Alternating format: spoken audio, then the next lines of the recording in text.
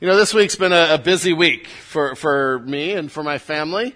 And my father, as many of you have been praying, had surgery, and he's doing really well. He's home. But, you know, in light of the busyness of the week, I just didn't have time to prepare for this morning. And so I thought we would just sit and chat for a while and maybe read the passage and now what would you say if that was true? Liar. Yeah. Having notes with 5 points in the worship folder probably shows you that that's not true. I say that in jest because I want to illustrate the importance that we need to bring to teaching and the teaching ministry in the church. This morning we're going to be talking about that, and James is going to be talking about that as he begins to talk about the tongue and how our speech interacts in the body of Christ. And what we say matters, right? What we say to each other matters. We can't just say anything, but our words have power, our words have impact. And so James is going to begin actually a whole section of how we relate to each other in the body of Christ. And in that section, several times he's going to come back to our words and how we speak to each other. And it's really interesting because in this section, in James chapter 3, where we're starting, he's beginning 12 verses on the power of the tongue and how we treat each other.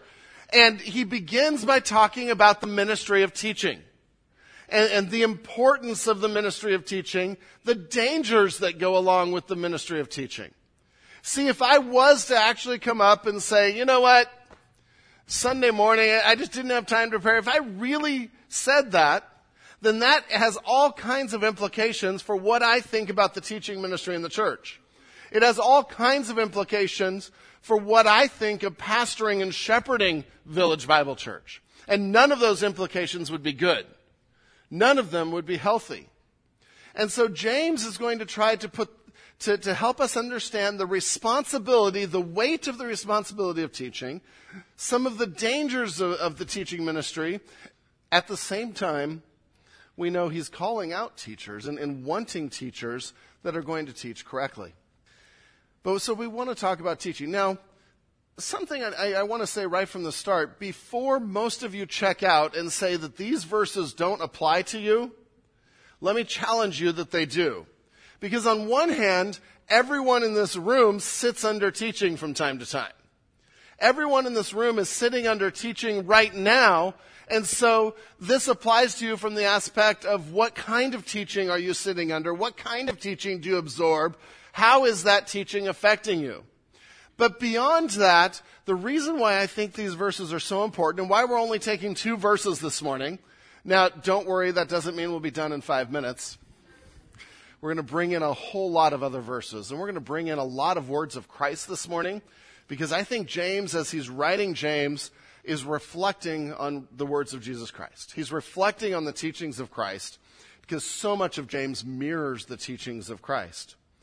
But we're going to take 2 verses out of James, look throughout Scripture at what it has to say, but I believe it's important because even on the side of teaching, that affects more than we realize. Let me just illustrate this for a minute. How many of you are in some sort of teaching ministry to adults at Village? Raise your hand. Keep your hand up, okay? How many of you are in some sort of teaching ministry to kids? Let's add those hands. Okay. How many of you are a leader in Awana or help in VBS or a helper in kids ministry? Let's add those hands up. Okay, we're already over half of our church. Wait, keep your hands up. Gotta work those arms. How many of you have kids? You have a teaching ministry. Wait, keep your hands up. Matthew 28, 19 and 20. How many of you are believers called to fulfill the Great Commission? Okay, now you can put your hands down. That's who this sermon's for. The Great Commission says we're to go and make disciples of all men, teaching them, did you catch that? Teaching them to observe all that I have commanded you. And so part of our role, even as disciples, is to teach. Now, I understand there's the formal office of teaching in the church, where we have certain standards and there's a certain responsibility. And this passage really is dealing with that. But out of the lessons to that formal office, I think we can all learn about the responsibility of teaching. So turn with me to James chapter 3. James chapter 3, we'll be looking at verses 1 and 2. James chapter 3, 1 and 2. If you don't have a Bible with you, we'd love for you to take a black Bible around you. There's one under a seat right around you. And take that, follow along. If you don't have one at home, please take that home with you. And that is our gift to you, so you have God's Word. James chapter 3, verses 1 and 2. Not many of you should become teachers. What a way to start. Not many of you should become teachers, my brothers, for you know that we who teach will be judged with greater strictness. For we all stumble in many ways, and if anyone does not stumble in what he says, he is a perfect man, able also to bridle his whole body. Now, just 2 verses, and we start with the idea of not many of you should be teachers. And my title this morning is Teachers Beware, because he's giving a warning to teachers, the warning that illustrates the depth of the responsibility of teaching. A teacher uses words, right? We use words, and we use a lot of words. And some of you are like, yeah, we could use a little less on Sunday morning, but no, we use words. And so as teachers use words, there are all kinds of opportunities for danger. There are all kinds of opportunities to mess up, to slip up, whether that be in our doctrine or in what we say, or say something that's not true. Something like the sun revolves around the earth, like I said a few weeks ago, which isn't true. But there's also opportunities to slip up in our life, in our example, and in the tone that we teach with. And so we want to look at some of those this morning, and I'm going to look at 5 different dangers that ministry faces, or that the teaching ministry faces, and those are in your notes as the bewares. And so 5 different things to beware of or to be careful of. But in each case, I want to give a second one that I'm calling be aware of something, a positive. So we have a negative thing to be careful of, a caution, but then a positive, how we can overcome that, how we can excel at the art of teaching, at the skill of teaching. Now this morning, I'm not going to give you 10 steps to prepare a great lesson, but I want to match what James and Jesus say about teachers and deal with the heart. And make sure our heart is prepared to teach, and make sure we are teaching out of the right spirit and in a way that is effective in our spirit and in our walk with God. So the first danger, the first thing to beware of in number 1, beware of the prideful lure of prominence. Beware of the prideful lure of prominence. This morning, all of your points are going to be P's, so have fun figuring this out. The prideful lure of prominence. James starts with, not many of you should become teachers, my brothers. And the assumption here by most scholars is that James is addressing something. Apparently there was some desire in the church where people were flocking to teaching. I want to be a teacher. I want to be in charge of that person. I want to be able to tell people what to do, or I want to be able to share my vast knowledge with people under me and help them. And so there was this desire here to teach. Now, a desire to teach is not bad. A desire to teach out of the wrong motives is bad, right? And so apparently he is dealing with some wrong motives, and points 1 or 2 are going to deal with 2 of the major motives that Jesus deals with the Pharisees that are the wrong motives to teach. And so the first one is pride, the prideful lure of prominence. See, teaching, especially in the early church, played a very prominent role. Teachers were well respected. Teachers were looked up to. Not everyone had the text of Scripture. Not everyone could read. And so you relied on teachers all the more to share God's Word and to share what you should do. And so they had a prominent role in the early church. They still do. Teachers, when we put someone into a teaching position at Village, we don't take that lightly.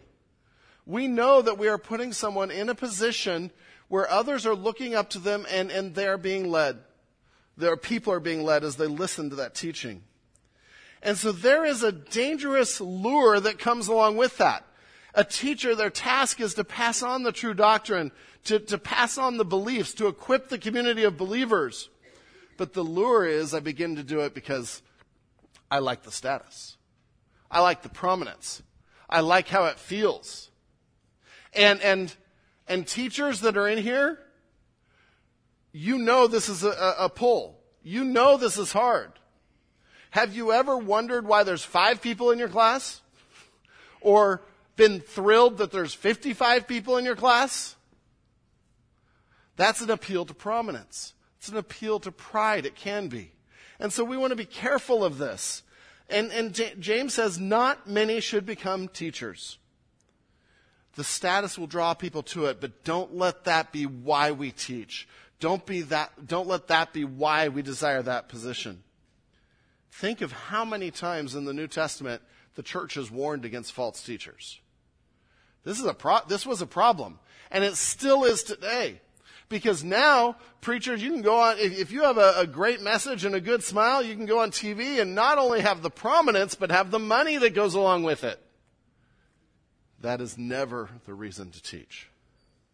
In Matthew 23, 5-7, and Jesus here, as he interacts with the Pharisees, has a lot of material. And he says, speaking of the Pharisees, they do all their deeds to be seen by others. These Pharisees were teachers of the law. They were rabbis. They were the ones that were put in that place of prominence. They do all their deeds to be seen by others. For they make their phylacteries broad and their fringes long.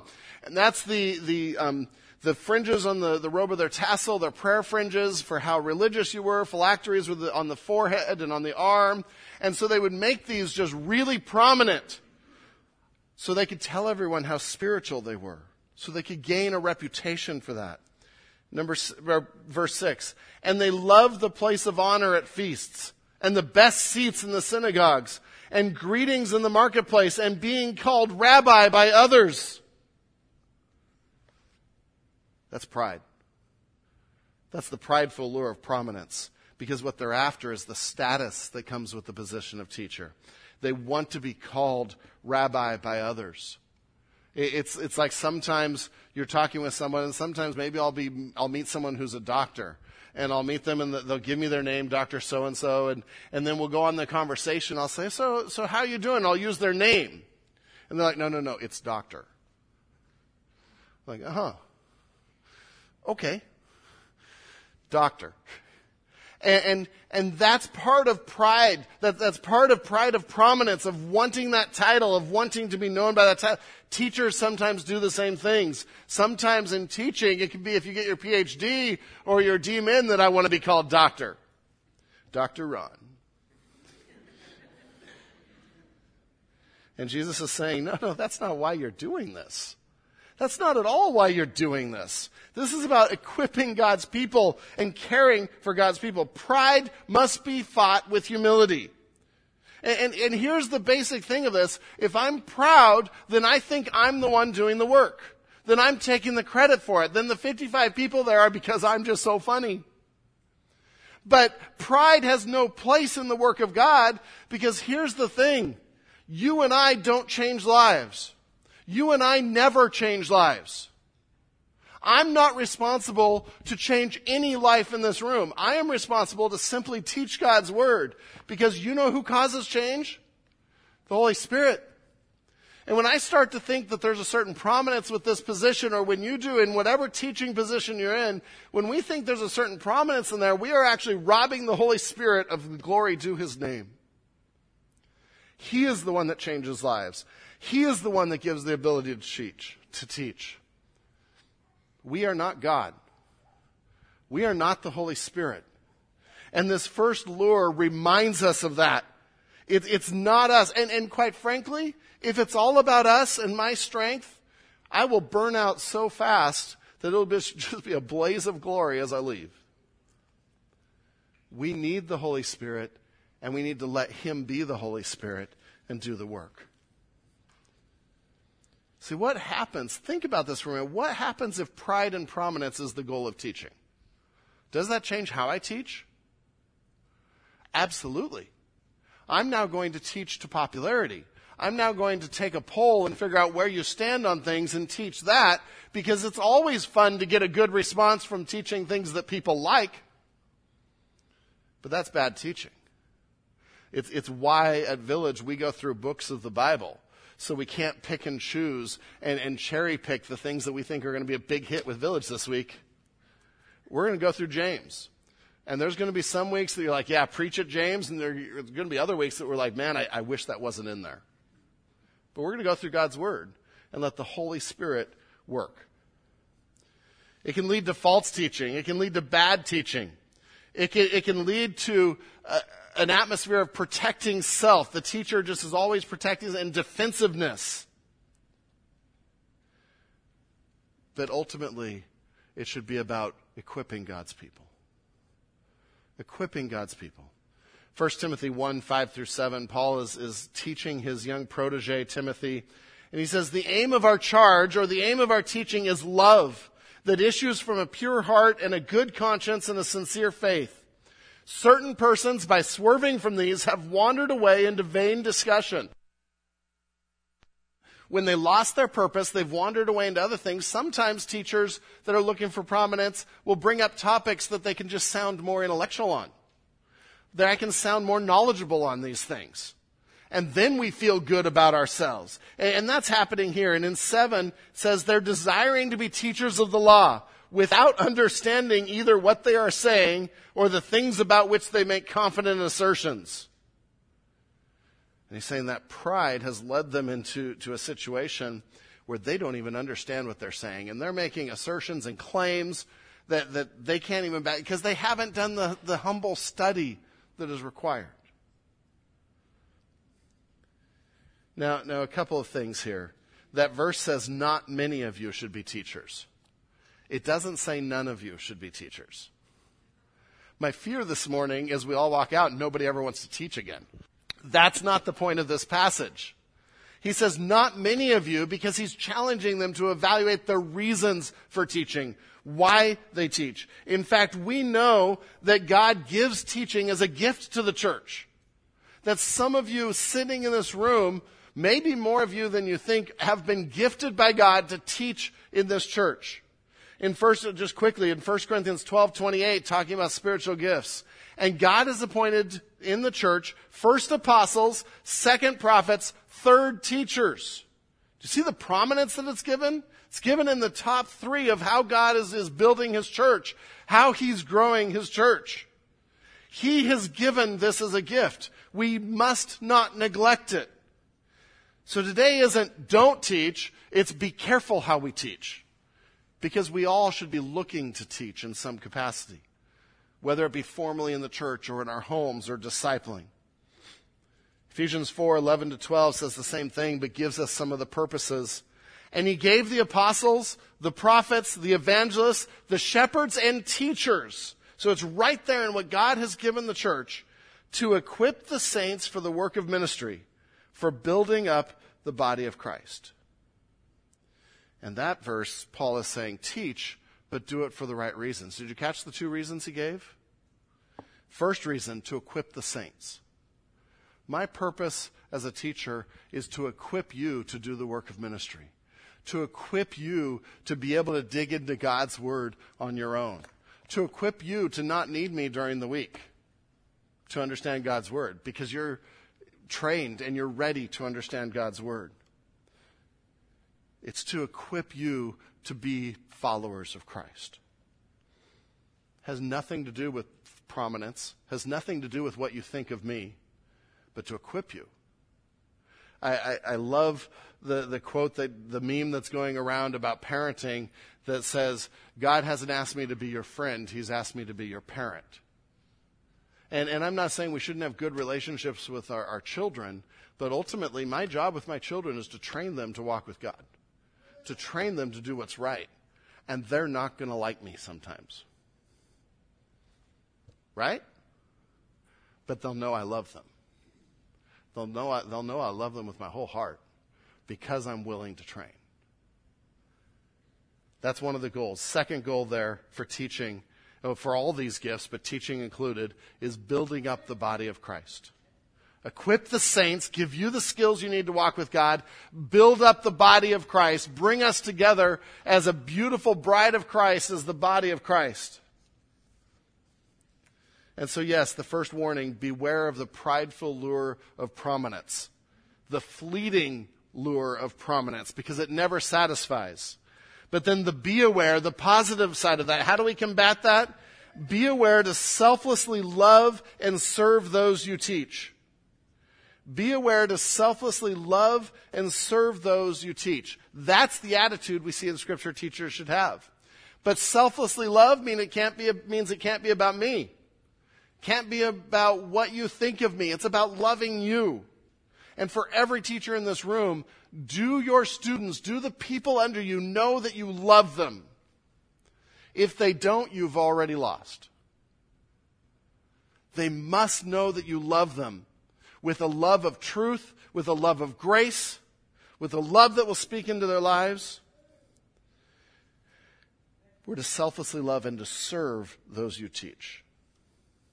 See, the lure of prominence thinks I'm over somebody. The appeal of servanthood thinks I'm under somebody and lifting them up. And God calls us to be servants. He calls us to be servants. We already mentioned the 1 Timothy 1:5 passage where Paul says the goal of our instruction is love. But look at some of the things that Jesus said in Matthew 9:11-13. And we'll go through Scripture pretty quickly. I have all of them on the screen this morning. Matthew 9:11-13. And when the Pharisees saw this, they said to his disciples, to Jesus' disciples, "Why does your teacher eat with tax collectors and sinners?" That's not where the prominence comes from. That's not where the status and prestige comes from. Why does he eat with tax collectors and sinners? But when he heard it, so Jesus heard it, it's great. He overhears it and he said, "Those who are well have no need of a physician, but those who are sick. Go and learn what this means. I desire mercy and not sacrifice, for I came not to call the righteous, but sinners." And he's not saying the Pharisees don't need him, but their self-righteousness prevents them from hearing what he's saying. But the thing here is, what did Jesus do with the people he was trying to reach? He ate with them. Now, you've heard me talk about this. To us, that's, okay, so we went and had Taco Bell, big whoop. No, to eat with somebody was a sign of entering into their life and being part of their life in a way that was more than just casual. And so this represents Jesus' heart of teaching. In fact, they call him a teacher here. It represents his heart to actually get involved and get into people's lives. You know, we talk about those of you in youth ministry. If you're doing youth ministry without ever caring about the students and without ever knowing what's going on in their lives and maybe going to some of the major events in their life, you're going to struggle in youth ministry. Same's true with adult ministry. Across the board, it's part of teaching is getting involved in people's lives. Living life with them is how we teach. In John 13:14 and 15, just a phenomenal passage just before the crucifixion, the night before, and we see this in the upper room. John 13:14, 15. "If I then, your Lord and teacher, have washed your feet," so Jesus just went disciple by disciple, washed their dirty, stinking feet. He says, "If I then, as your Lord and teacher," so he brings up that role again, that title, "have washed your feet, you also ought to wash one another's feet." If I, as the Lord of the universe, can do this, this is how you can be a servant to those you teach. "For I have given you an example that you also should do just as I have done for you." How do we combat pride and the lure of prominence? Selflessly love and serve. Intentionally be selfless in our love and service. That's what a good teacher does. And so this morning on each of these, we'll see the dangers of teaching, but we'll see what a godly teacher does. We move on to number 2, and we move a little quicker through them as we go from here. The second thing to beware of is beware of the enticement of power. Beware of the enticement of power. And this is still under some of the things that I think James is thinking of when he says not many of you should be teachers, and we look at the teachings of Christ. See, teaching has a status with it. It also has a prestige with it that carried an authority. At the time, rabbi, for instance, was sometimes translated "my great one."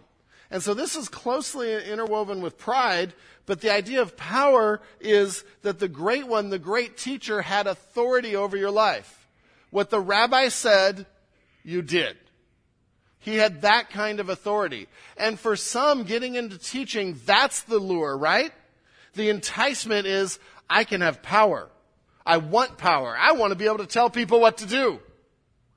I'd say how many of you are like that, but no, don't. We all fight it. We all want to tell people what to do. But that can be a lure that is damaging to teaching. See, teaching isn't about forcing people to do what I think they should do. It isn't about me somehow manipulating people into walking with God better or something. No, it's about me, like I said, presenting the Word, you as a teacher, presenting the truth of God's Word and letting the Holy Spirit work. In Mark 12, again, Jesus is dealing with the Pharisees and some things he has seen in teaching that concern him deeply. And in his teaching, he said, beware of the scribes who like to walk around in long robes and like greetings in the marketplace. And you see some of the status and pride there. And have the best seats in the synagogues and places of honor at feasts. But then verse 40 takes the pride and turns it into control and power. Who devour widows' houses and for a pretense make long prayers. And now they are using their position to inappropriately accomplish what they want to accomplish. To do their will instead of God's will. And we must, and Jesus says, they will receive the greater condemnation.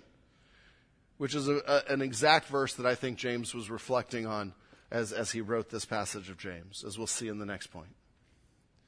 See, with the kind of influence that comes with teaching, teachers must be on guard. We have to be aware of the temptations that go with that. There is always the temptation to like telling people what to do. There is always the temptation to try to turn things and manipulate things for our own agenda rather than God's agenda. See, teachers, we can't be so concerned about the benefits of teaching because the benefits don't belong to us anyway. We should be concerned about our fitness for teaching.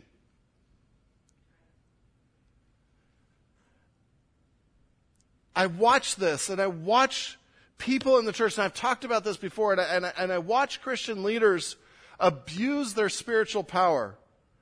And I don't always know why, but for the sake of somehow building their own little kingdom, and they think their way and their approach is always right, and so I see pastors sometimes calling people out for sin that isn't even sin, just because it disagrees with them. Or pastors that will force their will on people. It is wrong and it is sin to misuse a position that God has given us.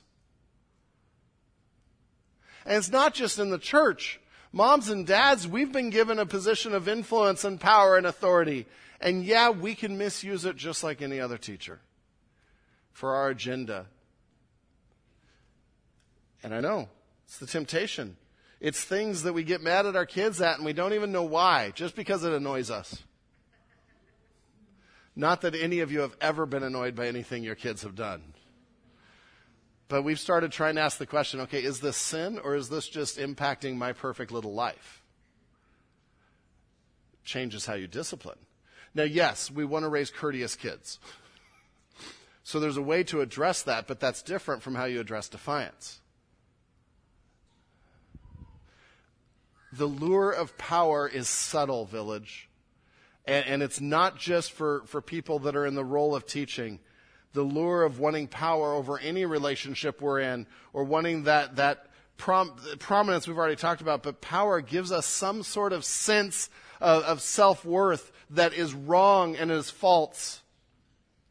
See, I really believe God has put inside of us a desire to make a difference. A desire to change people's lives for the kingdom. A desire to be part of something bigger than ourselves. But we settle for so many offensive substitutes for that. And you see this even in non-Christians, right? Save the puppies. Save the whales. Save the turtle with the straw in its nose. In Costa Rica, one of them. Now, before I get a lot of emails again, I'm not saying all those causes are bad. I love puppies. But might there be a difference between a puppy and a soul? Might there be a difference between where we are finding significance and we have a God-given desire to make a difference in people's lives, and we're trying to substitute it for puppies and recycling our cans? And we think we're making a difference, and these are just sad substitutes for how we really could make a difference if we teach and disciple with the right heart and the right spirit. And again, I'm not against those things. We recycle our cans. You know how much those puppies are worth? But if that's our goal, if that's how we're trying to make a difference, that is an idol that will fall. It will never satisfy, because only making a spiritual difference, an eternal difference, will satisfy. And that puppy, as cute and as lovable as it is, isn't going to be in heaven with you. People are walking out right now. But the person sitting next to you might very well be in heaven with you for all eternity. So where are we going to find significance? The be aware part of this one. Be aware and in awe of the power of a teacher's words and a teacher's life to change lives. Be aware and in awe of the power of a teacher's words and life to change lives. Teaching is an incredible responsibility. Teachers do wield an incredible power. But as the great Spider-Man said, with great power comes great responsibility. Had to get that in. Words are powerful, both positively and negatively. A teacher speaking into the life of a student can change their life to follow God by directing them to spiritual things, by teaching them who God is, what His character is, by teaching them how to love God. See, those are eternal things. By encouraging them to follow God, by noticing when they do and giving a word that says, I'm proud of you for that. That was the right thing to do. Teachers, your words may be the most significant encouragement some of your students ever hear. Some of your students that are here don't come from Christian homes and don't come from Christian backgrounds, and your words may be the most significant thing they ever hear. And your life may be the most significant example they ever have. That is an awesome responsibility. Don't shirk from that. See that as a way to make a difference. At the same time, a teacher's words can be so damaging if we're not careful with them, if they don't come from a desire of servanthood and love. And so, yes, we should beware of the enticement of pride. We should beware of the enticement of power. But we combat that with loving and being a servant, and in this case, being in awe and understanding the importance of the words in our life to change lives, and embracing that and being intentional with that. The third thing to beware of, this comes from the second half of verse 1 there. Beware of the greater scrutiny and penalty teaching brings. So penalty is your P word. If you really want P words instead of scrutiny, you can use perusal. James says this, not many of you should become teachers, my brothers, for you know, and this is the reason why we should be cautious and treat teaching soberly, for you know that we who teach will be judged with greater strictness. And again, you could read that and say, why would anyone want to teach then? And some days I feel that. But it's because of the difference it can make.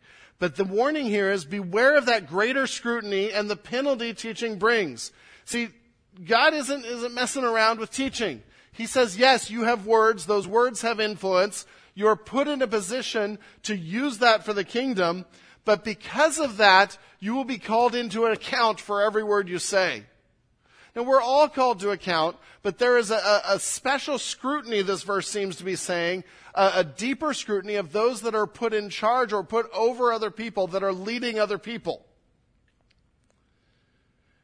God cares what we teach, and God cares how we exercise the responsibilities of this position.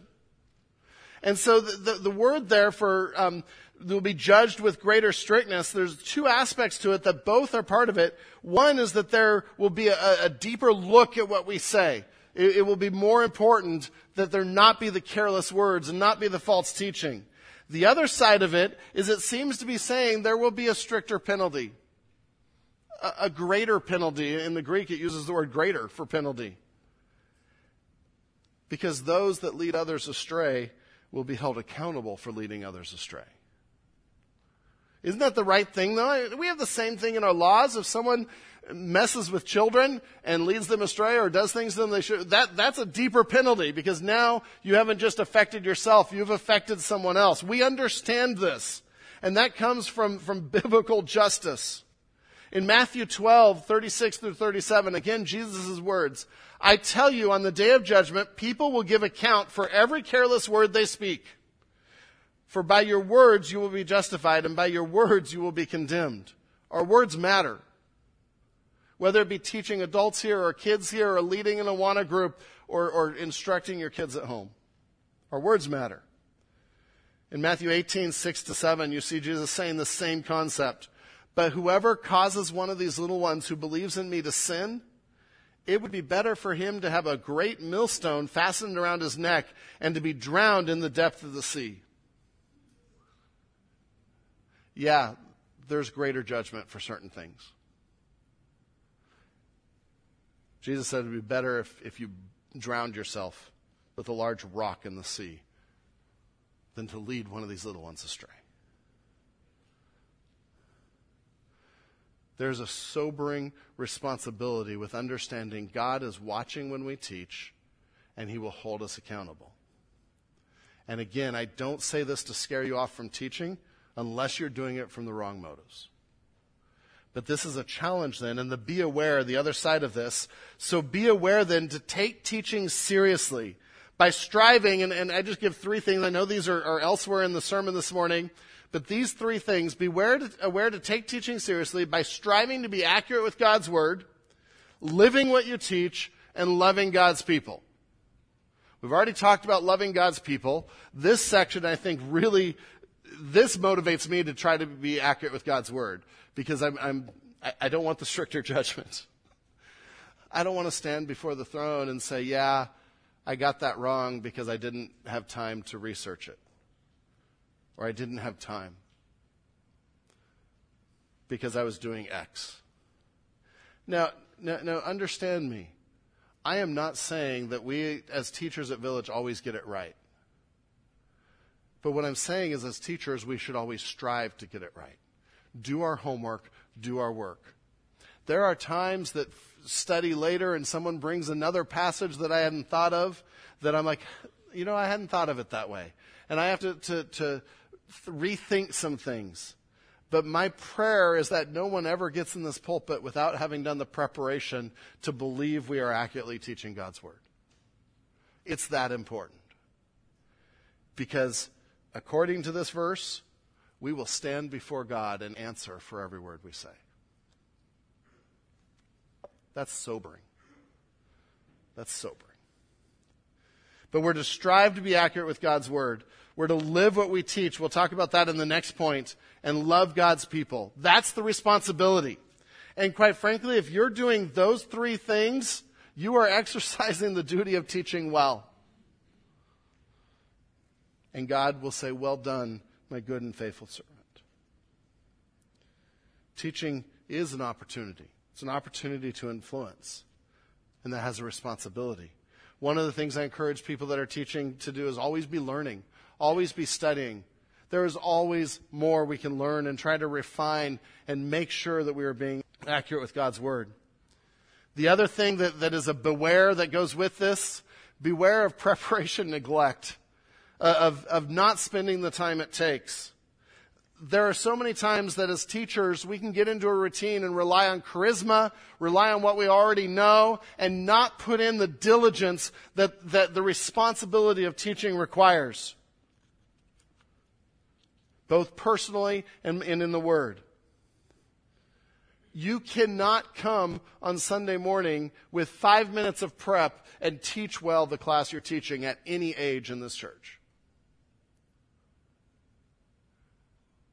If we're to understand this passage and the seriousness that James wants us to take teaching, that means we seriously prepare. Now, I'm not saying you have to take 50 hours a week to prepare. That'd be sort of fun. Not practical.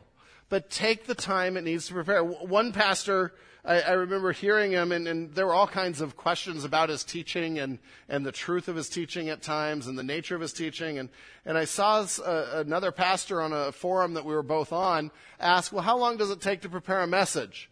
And he said, about as long as it takes to preach it. And at that point, I knew that there would be failure. Because you cannot prepare a message on Sunday morning in 45 minutes and accurately teach God's Word. And already have the Holy Spirit dealing with you and pressing the text in on your own life, out of which you share with others. And that teacher ended up losing his church, losing his reputation, losing his power. Because he didn't take preparing to teach God's Word seriously. There are all kinds of applications we can go here, and I know I'm running out of time. If God, let me just give one other point. If God scrutinizes teaching and cares about teaching, so should we. And my challenge to you is be careful what teaching input you have. You've heard us say at Village, always question and search the Scripture with what we teach. Always, Scripture wins. And if we have taught something contrary to Scripture, tell us that. Let's talk about that, because that ought not to be. But do we do that in other things we consume, in podcasts we consume, in books that we read? Village, there are a lot of false teachers out there teaching a false, easy, light gospel that we dare not follow. And so be careful of the health and wealth preachers. Be careful of the Joel Osteens and the Joyce Meyers. Don't read their stuff, because it is not grounded in Scripture. And I could list a whole lot more, and you could say, why are you listing names? Because those are the ones that I know are on the popular Christian reading lists. And they are not scripturally accurate. We should be discerning in what we consume as well. I love it. Sometimes I get emails from some of you from an author and say, hey, what do you think of this author? And that tells me you're thinking. That tells me you're trying to figure out, is this a good situation? Is this not? What's the background of this? And sometimes I can answer. Sometimes Pastor Andrew can answer, because he just loves books.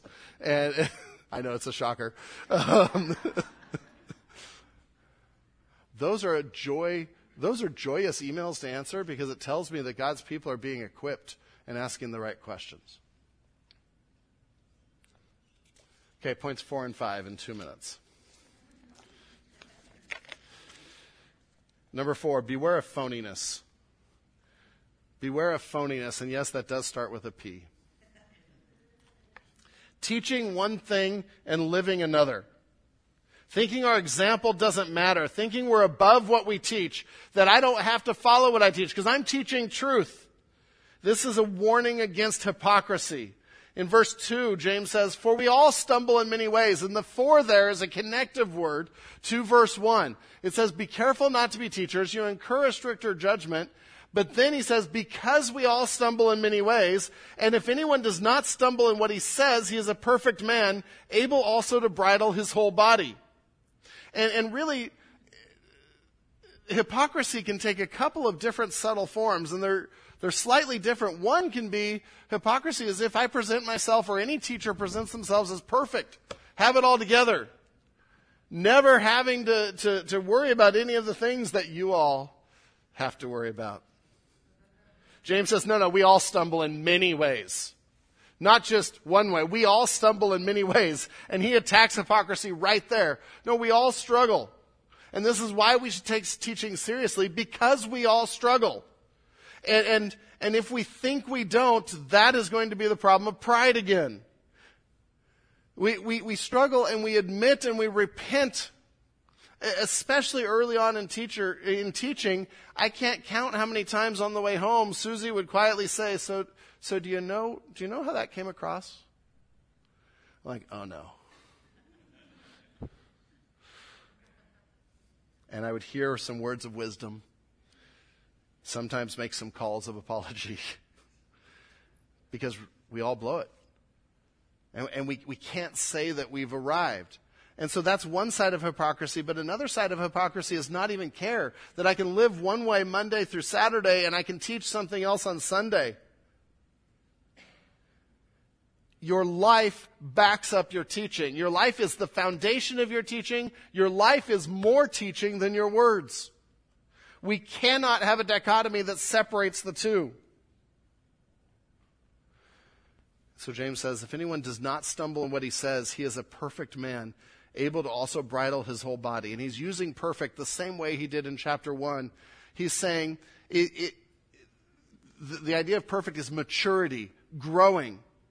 And he's saying, if you don't stumble, then you're perfect, you're maturing. And the idea here is he's challenging us to always be growing, to always be watching what we say, to always be watching our lives, to continually be following Christ better and better and better. And there's all kinds of discussion. Does this apply to teachers in verse 1? Does this apply to everyone in verses 3 through 12? And the answer is yes. Yes, we're all to be growing. We're all to be striving to not stumble. We're all to be looking to be a mature believer. In every area. He says if you can get the tongue down, you've got the whole body down. Jesus is constantly calling out this hypocrisy. You can read Matthew 21, 1 through 4 on your own. I want to give you the rest of the points as we end. The positive side of number 4, be aware to consistently live what you teach. Be aware to consistently live what you teach by continually maturing in your faith. Those verses you have there are all Jesus saying, even about the Pharisees, they tell you what to do, but they don't do it. They're not willing to do the same thing. That is wrong. As teachers, we're to strive to consistently live what we teach. Finally, number 5 there, beware of precluding the Holy Spirit through self-reliance. Precluding is your P word. And this is one that isn't directly out of the James text, but it's out of the text in 1 Corinthians on spiritual gifts. And it's part of my heart for us as teaching. So many times we can get into such a routine of teaching that we forget to intentionally, every time we teach, rely on the Holy Spirit. Every time we teach, we should be coming in prayer and saying, Lord God, give me the words to speak. Give me the exact words you want me to speak. This is your power. Holy Spirit, you change lives. And if we haven't prayed up, we haven't prepared. The be aware there is be aware to include and utterly depend on the Holy Spirit, both in planning and presenting. Be aware to include and utterly depend on the Holy Spirit, both in planning and presenting. In talking about the gifts, Paul says all these are empowered by one and the same Spirit. That's where the power comes from. That's where the strength comes from. Let not many of you become teachers for the wrong reasons. But I pray that many of you become teachers for the right reasons and influence people for Christ. Thank you, God, for what you've done. We give our lives to you. May we teach your word faithfully. In your name, amen.